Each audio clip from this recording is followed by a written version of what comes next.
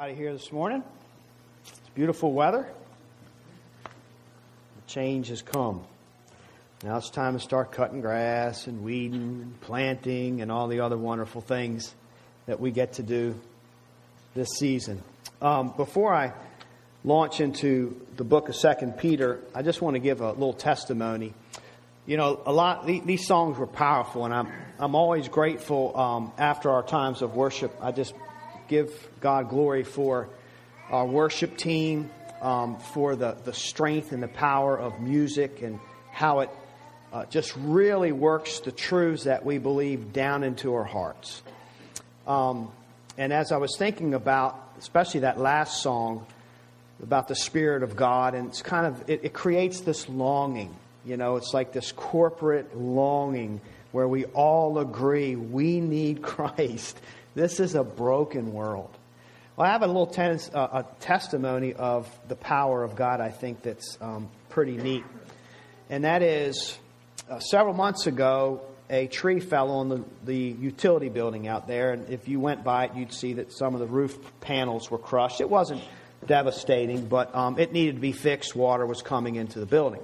So insurance covered it, and we hired a contractor to come out there and fix it. And the job was completed this week, and I met him out there to give him his final payment. Excuse me.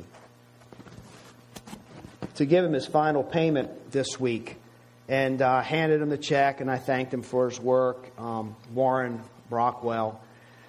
And he said, "Well, wait a minute, I got a check for you." And he said, "I don't need all this money. I'm going to give some back to the Lord." And he goes to his truck and he writes a check. He said, "New Covenant Fellowship, right?" I said, "Yeah." So he writes a check to this church for God's work at this church. And I just thought that was such a God thing. You know, it's not about the amounts that were exchanged, but that the Spirit of God is alive in this world, and He prompted his heart to contribute to the ministry that takes place here.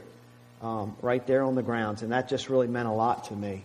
It was an encouragement to me. So praise God for that. While I'm talking about non-sermon material, I'm just going to go ahead and talk about something else that's non-sermon material instead of doing it afterwards. And that is our Easter service. Just to give a little heads up in planning. We are going to have our traditional Easter service. We will flower the cross. The cross will either be here to flower or will be at the pavilion. If the weather's nice enough, and so far it looks like it's going to be a little chilly, we might have to wear jackets.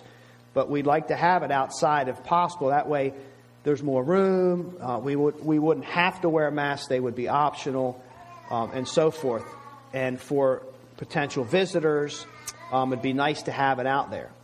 And what we do, if you have not joined us for that service, is we just bring some fresh flowers or blossoms off of a tree or whatever, and we single file come up and we decorate the cross. It's a beautiful symbolism that takes place. So that's our Easter service. So weather permitting, it will be outside, but if not, it will be in here. And because we don't have the room to go on the outside of the aisles, you'll just kind of be dismissed one row at a time. You'll come up and flower the cross and then go back to your seat. We'll make it work. And if the weather is nice, we will also have coffee and donuts at 9 o'clock. The service will be at 10. And we'll have coffee and donuts to get a sugar high before worshiping the Lord. And from 9 to 10. If it's too cold and we can't do that, we're not going to do that inside. So we will not have that coffee and donuts. We'll just have our service in here. The other thing is, on Friday, I sent the email out, but we're not going to have our traditional Maundy Thursday service. We're going to do something different this year, another first time ever, and we're going to do the Stations of the Cross. We've never done that before. Matter of fact, I've never been a part of this ministry before. It's new to me. Usually there's 14 traditionally. We're going to do 8. We're going to do 8 because we have limited space. Limited time and so forth. So I've picked the 8 pictures that depict the stations or the chronological events of Christ when He is judged all the way to when He dies on the cross. So what that's going to look like, this will be Friday, It'll be from 6:30 to 8:30, and it's floating. We might even send out an email like names A to F come at this time and so forth, because we don't want a lot of people having to wait outside to kind of wait your turn. But you'll come in here. The lights will be dimmed. It's a sober service. It's very reflective. It's not at all interactive. So nobody's going to be saying anything to you. I might greet you at the door, or I might say, shh, if you're being too noisy, waiting out there. But you're going to come in the door, and I'm assuming, Diana, that station 1 will be here. Are we going to go like this? It'll go this way. Glad I asked. Okay, so you'll come straight through the doors to station 1. It will direct you. And you go to each station. There'll be a scripture and a picture of what Christ was doing. And there'll also be a reading.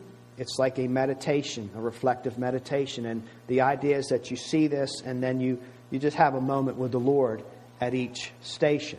So when you get to the 8th station, there's actually a 9th station, which will be communion. That will be in the back of the church. And Dwight Ray will be there. And basically you take your family through. If you're here by yourself, you go by yourself. You take your family through. And you will end with the Lord's Supper. And Dwight will lead you through that. And we hope to have the head of the household kind of lead his family through communion. So Dwight will be facilitating that. It'll all be self-explanatory when you get here. So that's Stations of the Cross on Friday. We have a few more announcements after the sermon, but I wanted to do mine before the sermon. We're in the book of 2 Peter. Peter talks a lot about God's Word. He talks a lot about truth. And the last scripture we examined in this book was in chapter 2.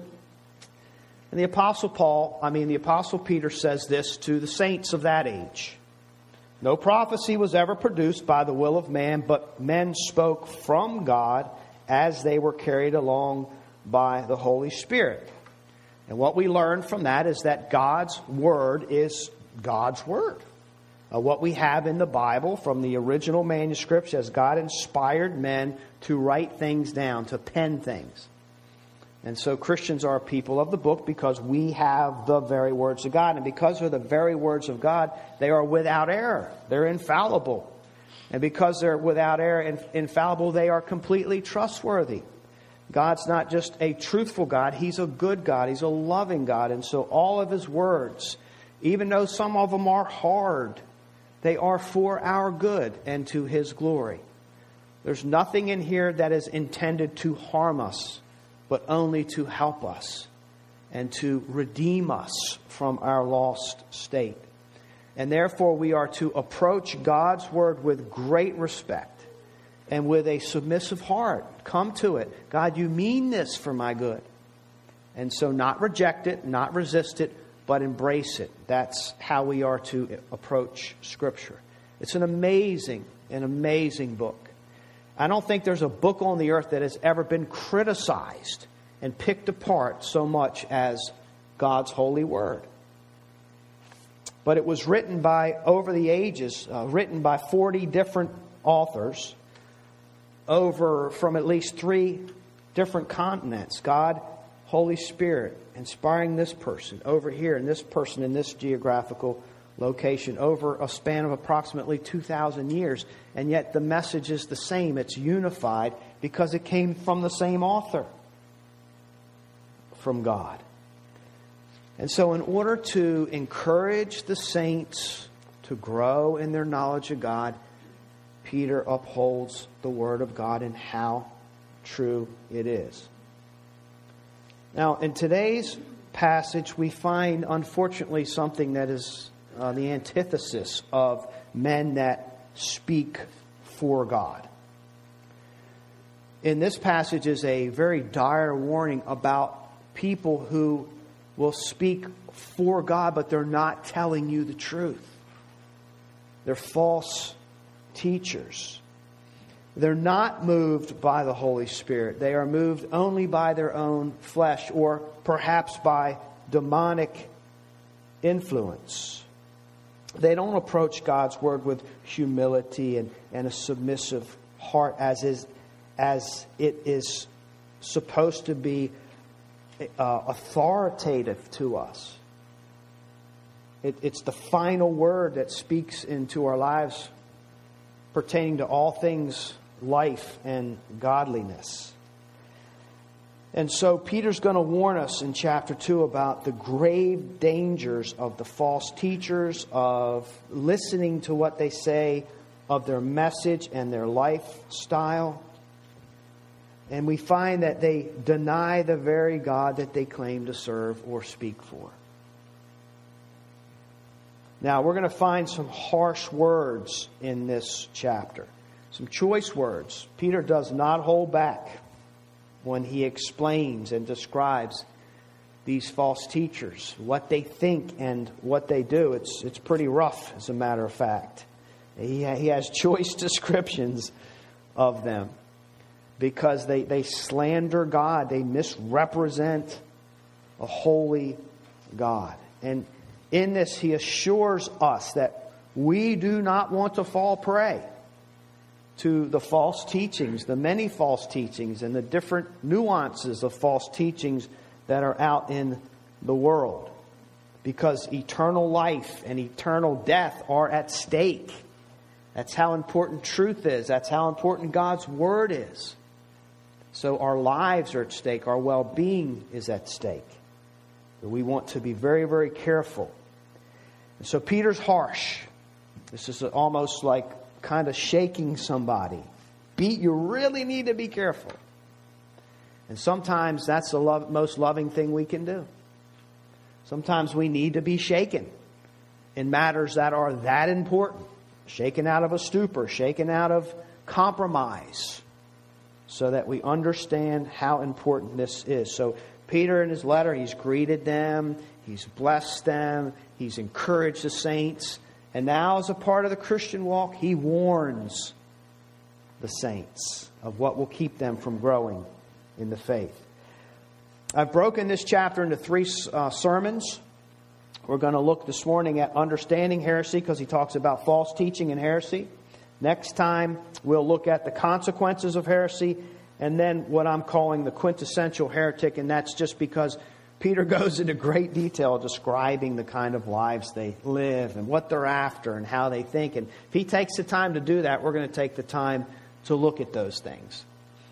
This morning, we're just going to look at the first 3 verses, but I want to go ahead and read chapter 2. It's just 22 verses. It won't take long. But I want to read it so we understand all of Peter's stirrings of thought. And of course, this is inspired by God. So this is the Holy Spirit speaking to the saints in that day. And of course, speaking to us today. So let's prepare our hearts for the reading of God's Word. But false prophets also arose among the people, just as there will be false teachers among you, who will secretly bring in destructive heresies, even denying the master who bought them, bringing upon themselves swift destruction. And many will follow their sensuality, and because of them, the way of truth will be blasphemed.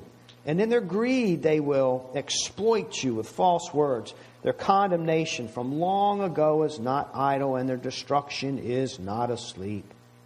For if God did not spare angels when they sinned, but cast them into hell, and committed them to chains of gloomy darkness to be kept until the judgment, if he did not spare the ancient world, but preserved Noah, a herald of righteousness, with 7 others, when he brought a flood upon the world of the ungodly, if by turning the cities of Sodom and Gomorrah to ashes, he condemned them to extinction, making them an example of what is going to happen to the ungodly. And if he rescued righteous Lot, greatly distressed by the sensual conduct of the wicked, for as that righteous man lived among them, day after day, he was tormenting his righteous soul over their lawless deeds that he saw and heard.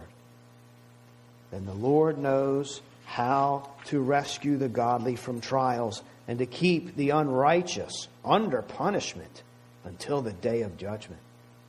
And especially those who indulge in the lust of defiling passion and despise authority. Bold and willful, they do not tremble as they blaspheme the glorious ones. Whereas angels, though greater in might and power, do not pronounce a blasphemous judgment against them before the Lord.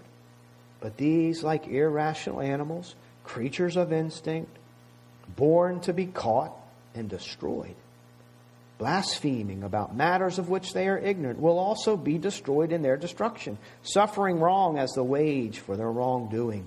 They count it pleasure to revel in the daytime. Their blots and blemishes, reveling in their deceptions, while they feast with you.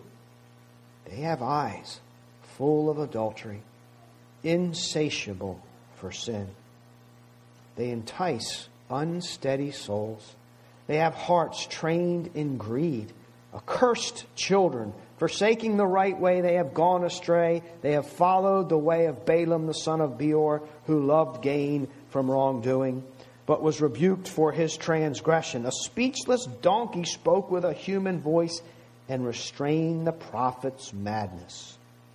These are waterless springs and mists driven by a storm.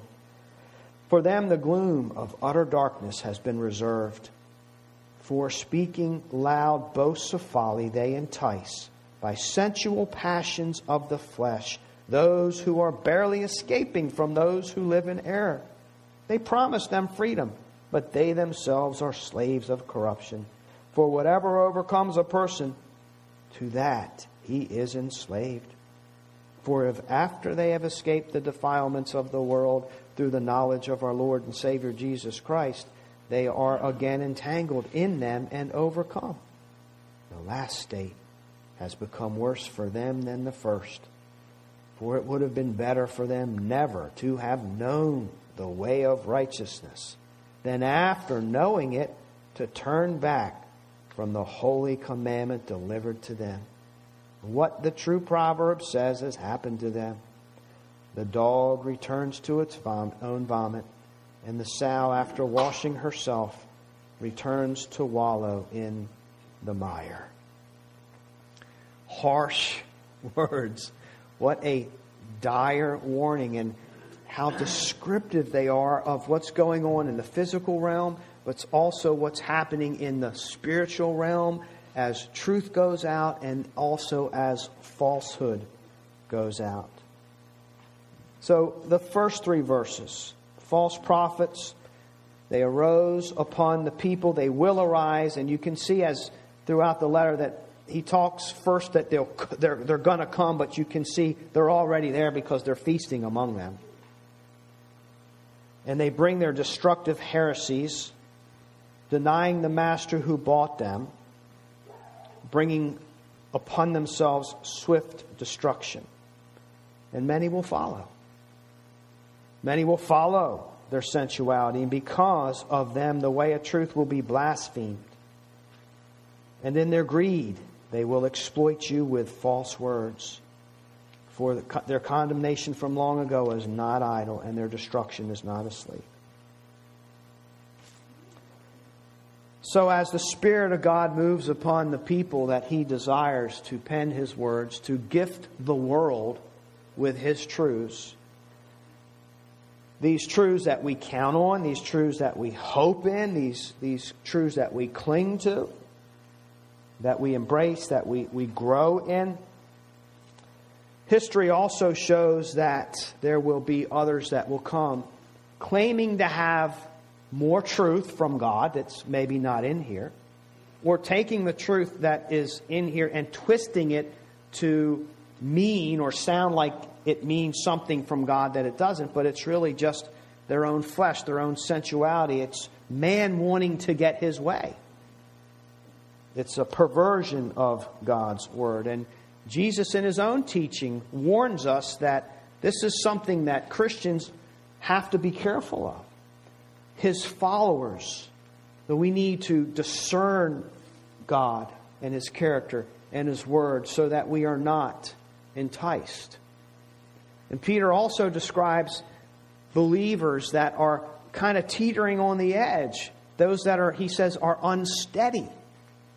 So within the church, within the body of Christ, we have people that are rooted and grounded, but we also have people, maybe they're new believers or they haven't taken the time to dive into God's Word so that they really can understand and feel the real thing. And it doesn't take a whole lot to push them off their balance, their unsteady, their theological balance, to believe in things.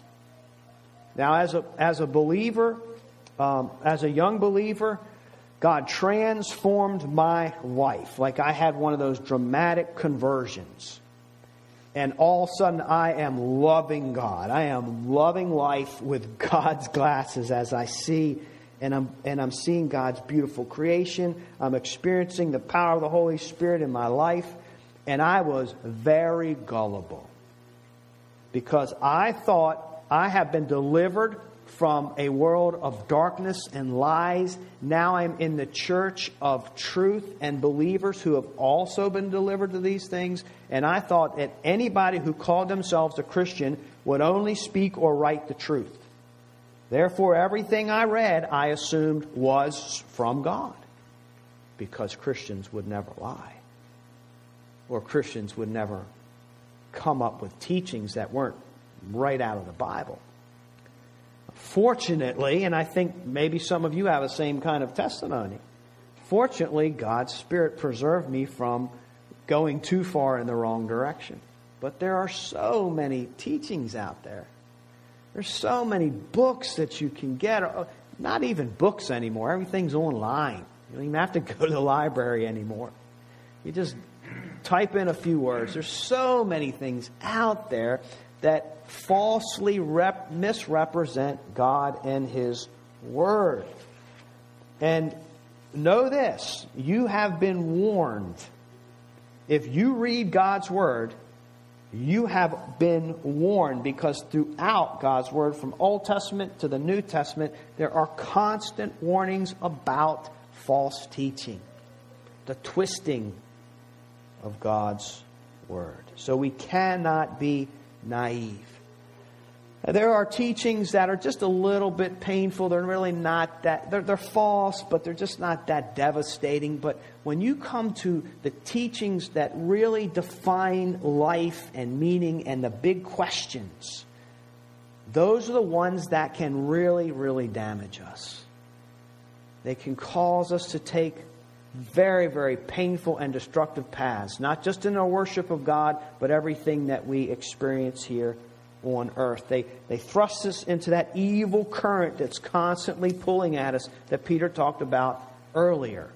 We can't just wear Christian floaties and think everything's going to be all right, because there's an evil current to this world. We have to constantly be on our guard and fight against it.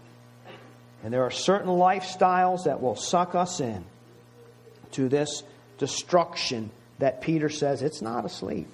We'll talk about that. And we live in a world who, if they believe in God, a lot of them think that there's no such thing as judgment from a loving God. That's contradictory.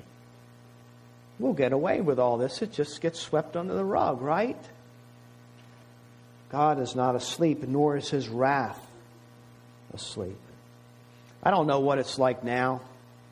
Times have changed. But when I was in driver's ed, the way I did driver's ed to get my license was you had to take a course. And you went a couple times. I think it was once or twice a night. No, it was once a week. One night, like a Wednesday night, you went to driver's ed. You did a lot of in-class instruction. And you also did the road instruction, too, with the instructor. But for the most part, it was boring. I just wanted to just give me my license. I already know everything I need to know. I've already been driving. You just don't know it. All that kind of stuff. But it was pretty boring. But there was this one night that everybody was excited about. And excited kind of in a weird way. This was the night that was not boring, because back in that day, they showed real live footage of accidents. Real live footage of accidents where they didn't hold anything back. And you saw lots of mangled metal, broken glass, and blood. You saw crushed bodies. I mean, this was, and nowadays you can see that like with a push of a button. Back in those days, you didn't have access to all this stuff. So when you saw it in real life, it made an effect on you. You saw dead bodies. You saw crushed bodies. You saw people wailing. And the whole idea was to inform you that as wonderful and freeing as your license is and getting out on the road, it opens the doors to many things. There are dangers out there. This can happen to you if you are not careful. Sometimes it's these kind of wake-up warnings of the potential destruction. It's the most loving, kind thing to do. I needed to see that movie. I had that young teenager mentality that I can do anything, just give me my license. Come to find out, I actually did have a few accidents after I got my license, but that's not part of it. Doesn't really fit into the sermon here. So anyway, this is what Peter's talking about. It's gloomy. It's intense. We're all on a pilgrimage. We're all on the road, right, to eternal life. We sang about it this morning. And along this road, there are pitfalls and dangers that we need to be careful. So this is good for our soul, as Peter warns us. What is heresy? He says, those who will secretly bring in destructive heresies. You know, we don't hear much about heresies, or we don't use that terminology that much in the church anymore. A lot of heresies have been quelled, or at least they've been identified, so a lot of times we know what religions to stay away from and what teachings to stay away from. And we often think of heresy as an antiquated word. You know, it was very popular back in the day when the church was first being founded, and then in the Reformation days, you had witch hunts, you had all kinds of people being killed and martyred for false teaching in the ancient church. So our working knowledge of this word heresy, working knowledge, if you will, is that it's false church doctrine. It's false teaching pertaining to ecclesiology or matters of the church.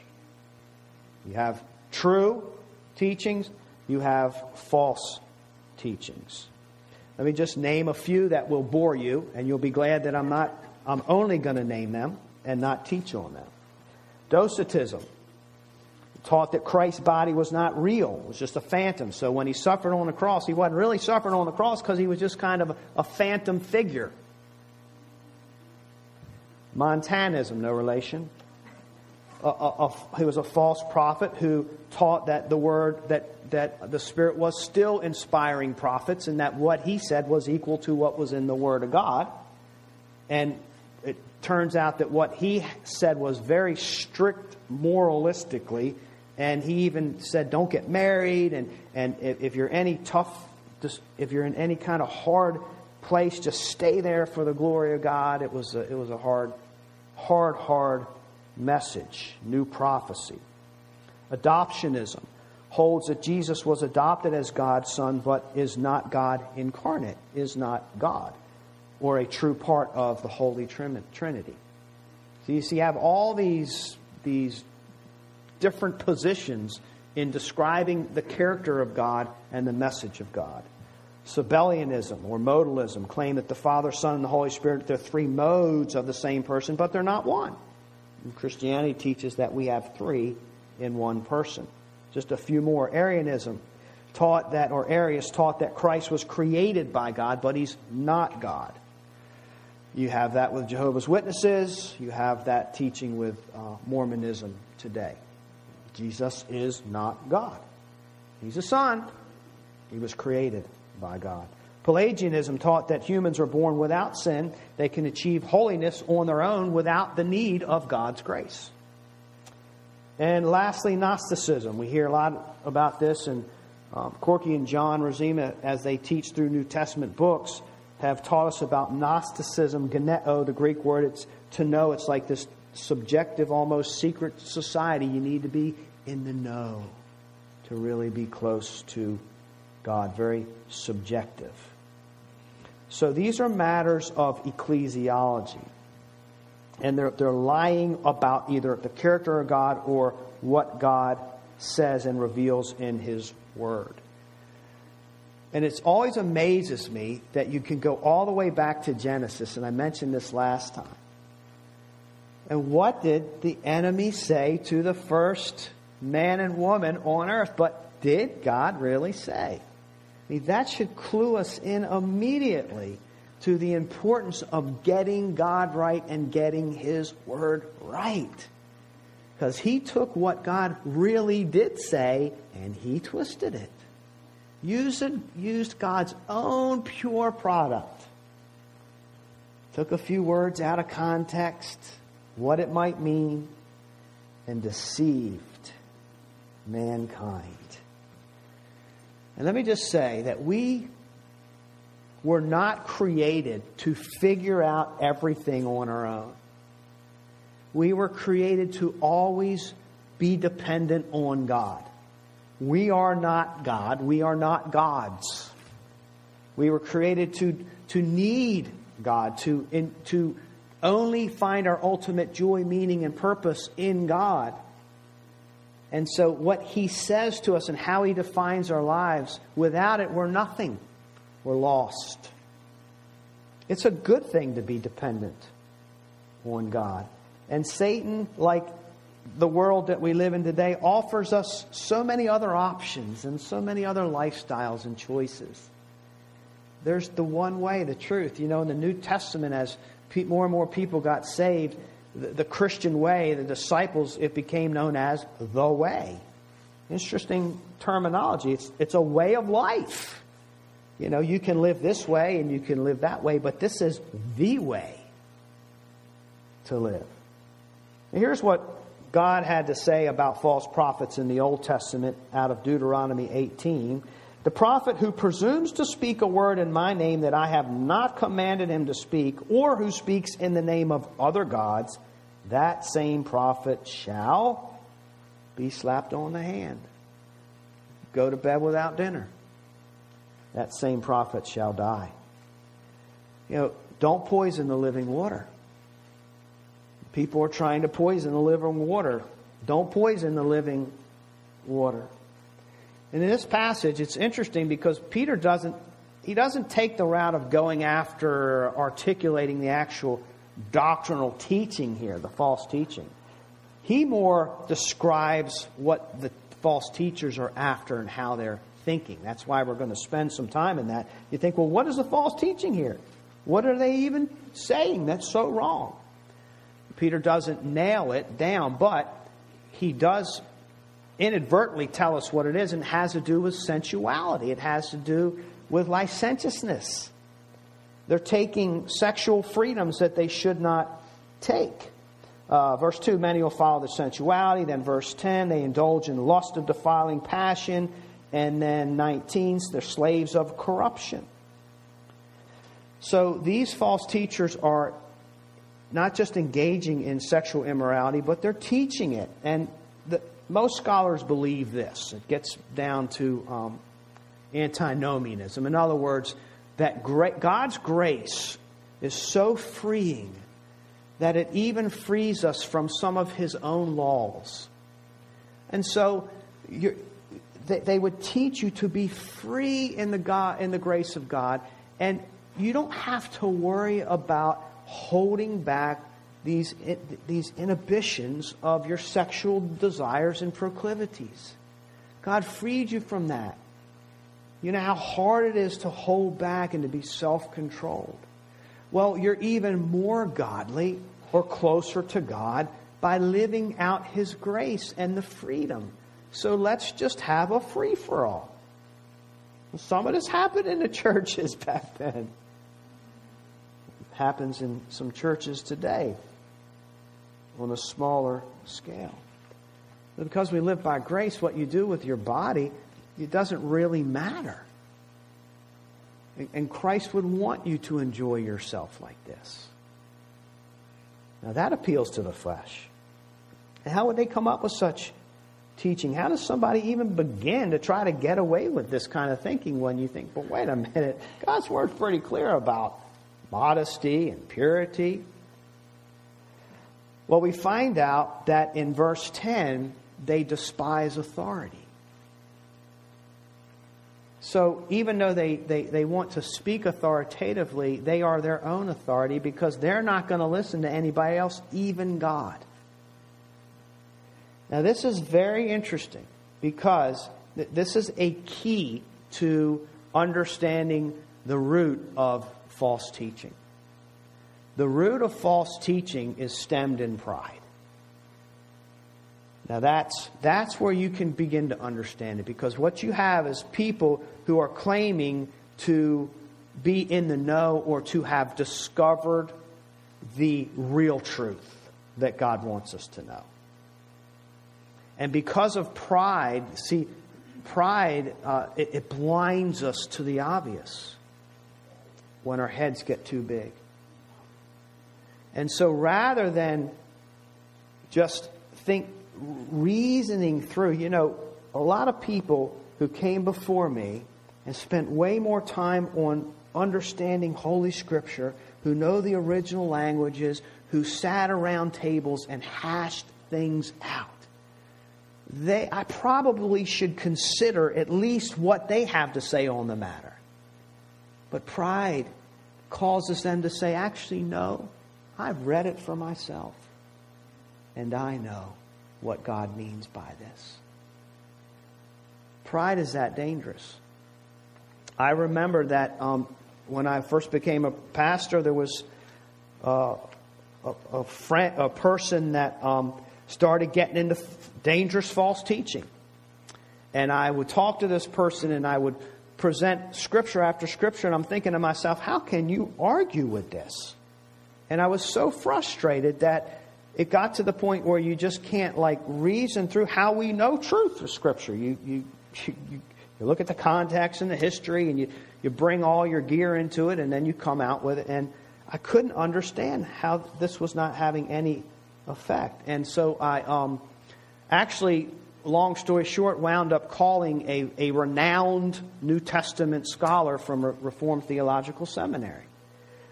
I was very honored to actually be able to reach this person, and we had a phone conversation. I started talking about the matter, and he gave me some helpful scriptures. He said, but look, let me just tell you, the problem is pride. That's the root problem that you're really dealing with here. It's so that makes sense. That's why even scriptures don't seem to make an impact, because I'm dealing with pride. We have people today that because of their pride, they're going to throw out church history. They're going to throw out thousands of years of scholarship and lived a Christian experience in favor for their own interpretation and understanding, and then try to win others over to that kind of teaching. In this case, in the name of grace and in the name of freedom, they perverted Christian doctrine of sexual morality. And they secretly brought these things in. And as they did all of this, it says that Peter says they're denying the very master who they claim who bought them. And therefore they have brought upon themselves swift destruction. There are consequences to what we believe. There are consequences to what we tell others. It's not a light thing. The Bible's not an experimentation.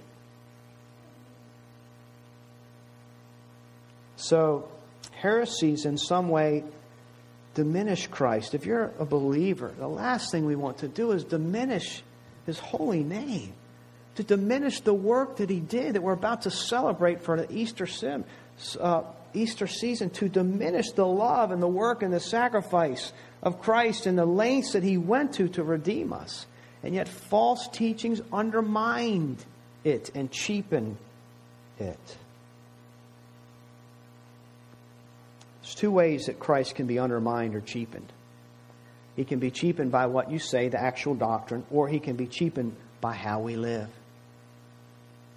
And in this passage, Peter spends more time in showing how Christ was diminished in the lifestyle of these false teachers than in the actual words and the doctrine of what they were speaking.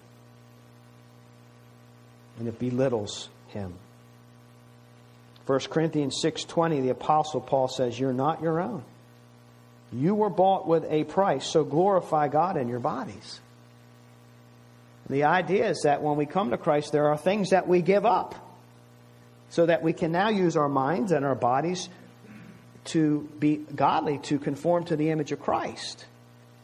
And these teachers are teaching the exact opposite when it comes to sexual morality. They're saying, actually, there's things you need to adopt into your Christian life with your free graces. You need to be more promiscuous in this area. So a heretic is a person who teaches what blatantly contradicts essential teachings, not just little things that may or may not have that big of an impact, but essential teachings of the Christian faith.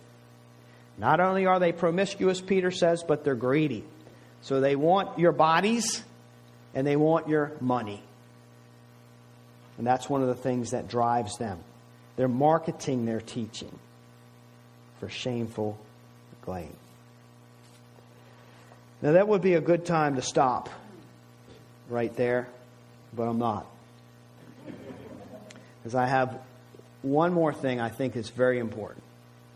And I want to share this with you because as New Covenant Fellowship, I know you guys. And I know that our big problem, your big problem, is not falling prey. Very, very uncommon because you're so rooted in the truth.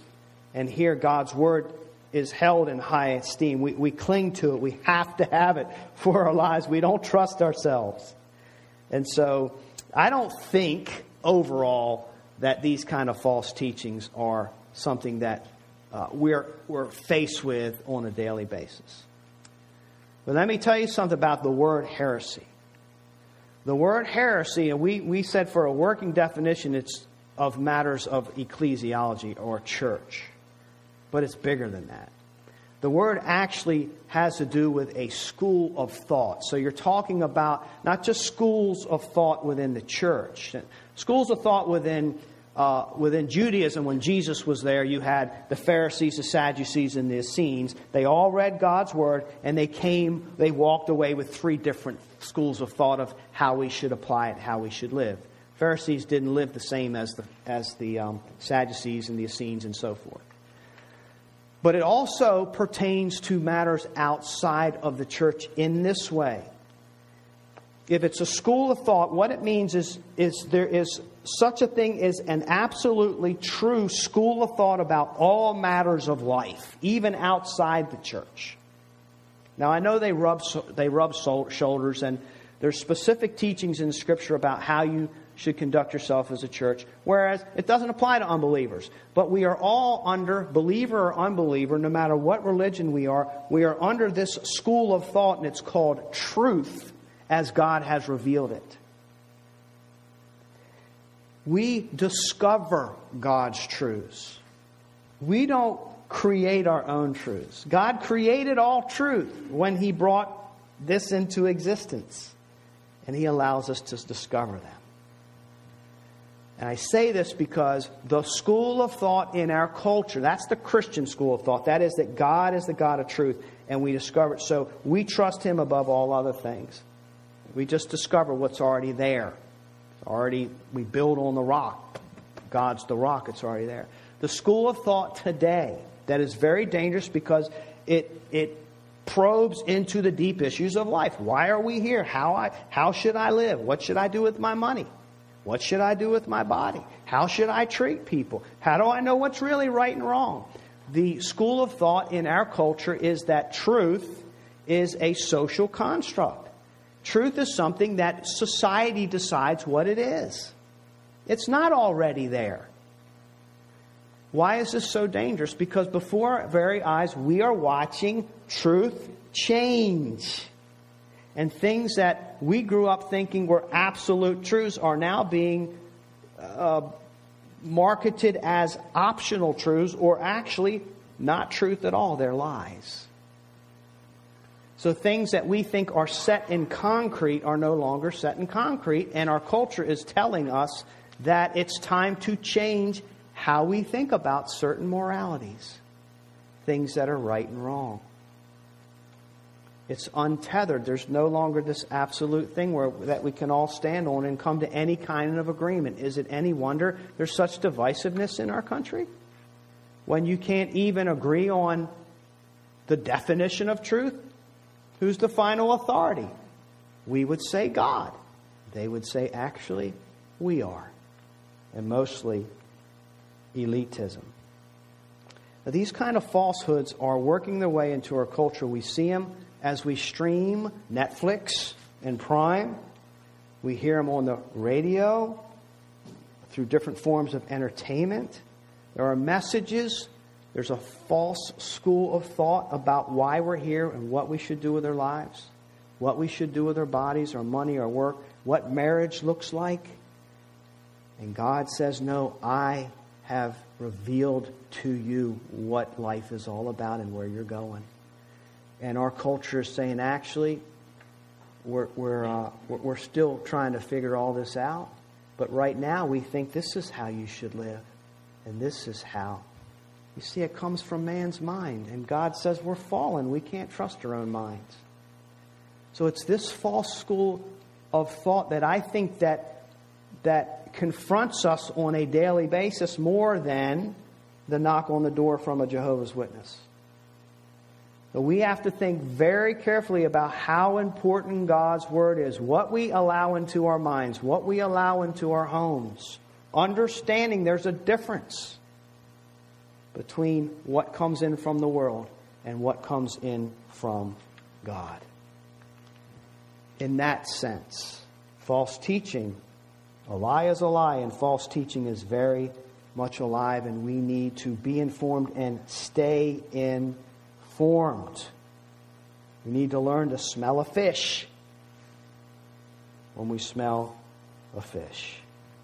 And lastly, as I began this series, my goal is that we would be way more captivated with God, His truth, His splendor, His glory, His character, what He's doing, than any distraction that this world would offer us. A school of thought and truth, building on the rock. May God bless the preaching of His Word. Speaking about building on the rock, speaking about this message of redemption that applies not just to the church, but it applies to the whole world. It's God's school of thought. Noah's going to come and share with us for 5 or 10 minutes about something that God is doing in his life and how God is stirring his heart to bring God's message to the world. Noah? Then I think we have some announcements, in-house announcements, and then wherever Eric went, he can come and... Oh, he's over there this time. Okay, switched on me. Then Eric can close us.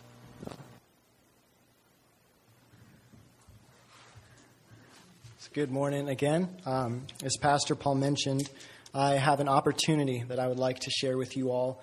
But before I share what this opportunity is, I'd like to take some time to explain how God led me to this place.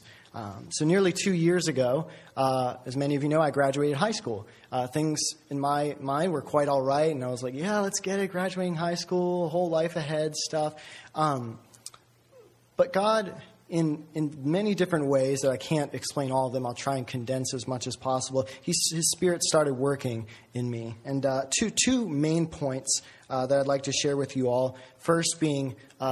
when our church about 2 years ago was learning about the King and his kingdom in the Gospel of Matthew, Matthew 28, the final chapter, Jesus commands his disciples to go and make disciples of all nations. And kind of as an flowing out of that, my family and I began watching a documentary series about missionaries who heard the call of God to go and make disciples and walked out in obedience.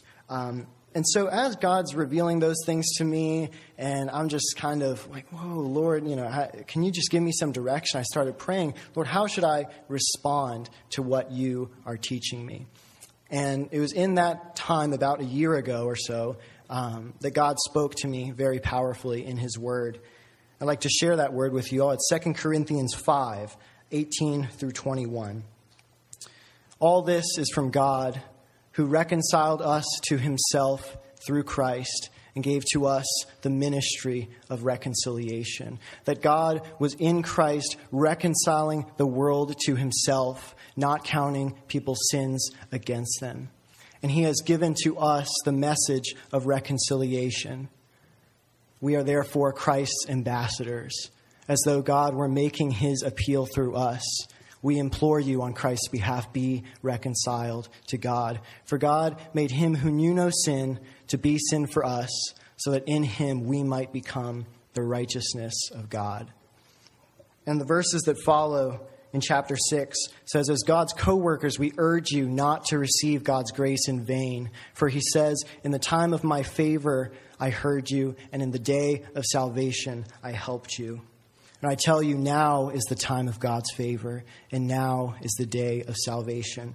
So I hope that you can feel the primary thrust of this passage that God was speaking to me, that God was and still is doing a reconciling work through Jesus Christ, and he has given his people an integral part in that. So looking back, this prompting was the Spirit lighting a fire of joy-filled desire. That rhymes. To see people reconciled to God, to see God worshipped more fully in my own life and in the lives of those whom he loves from every people, tribe, and tongue. And you may see where I'm going with this.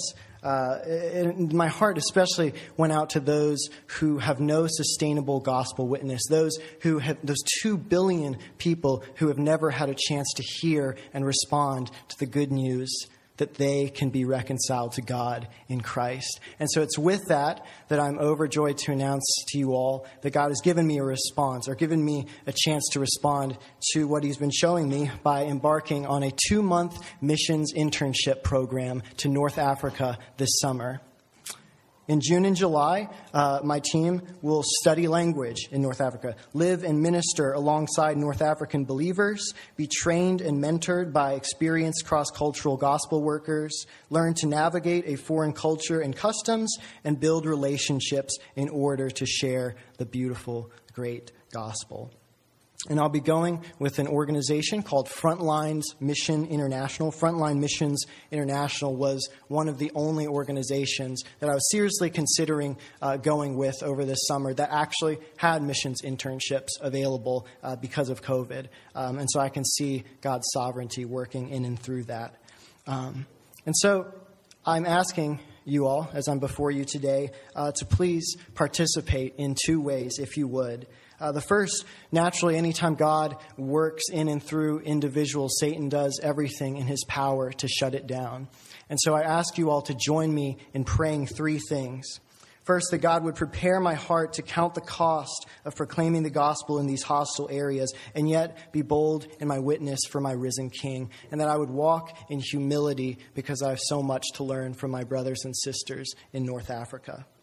And second, that after this trip, God would continue to give me direction on how I should join in his work, whether by going or by sending.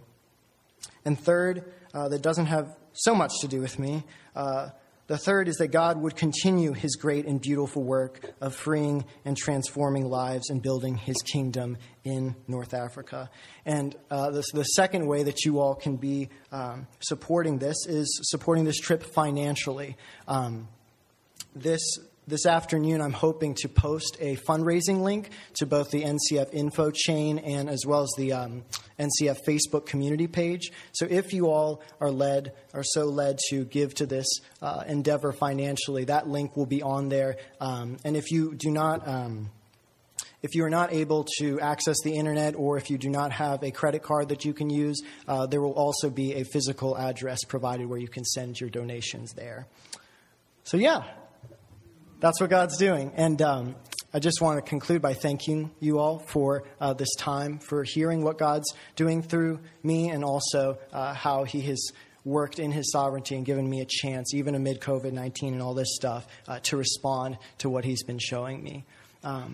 And again, with COVID, a switch could be flipped, and suddenly all international travel is no longer an option, and I could end up staying here this summer. But whether I stay here or whether I go, now is the time of God's favor, and today is the day of salvation for you and for me, for this county, for this country, for North Africa, and to the ends of the earth, for his glory among the nations. So I thank you all very much.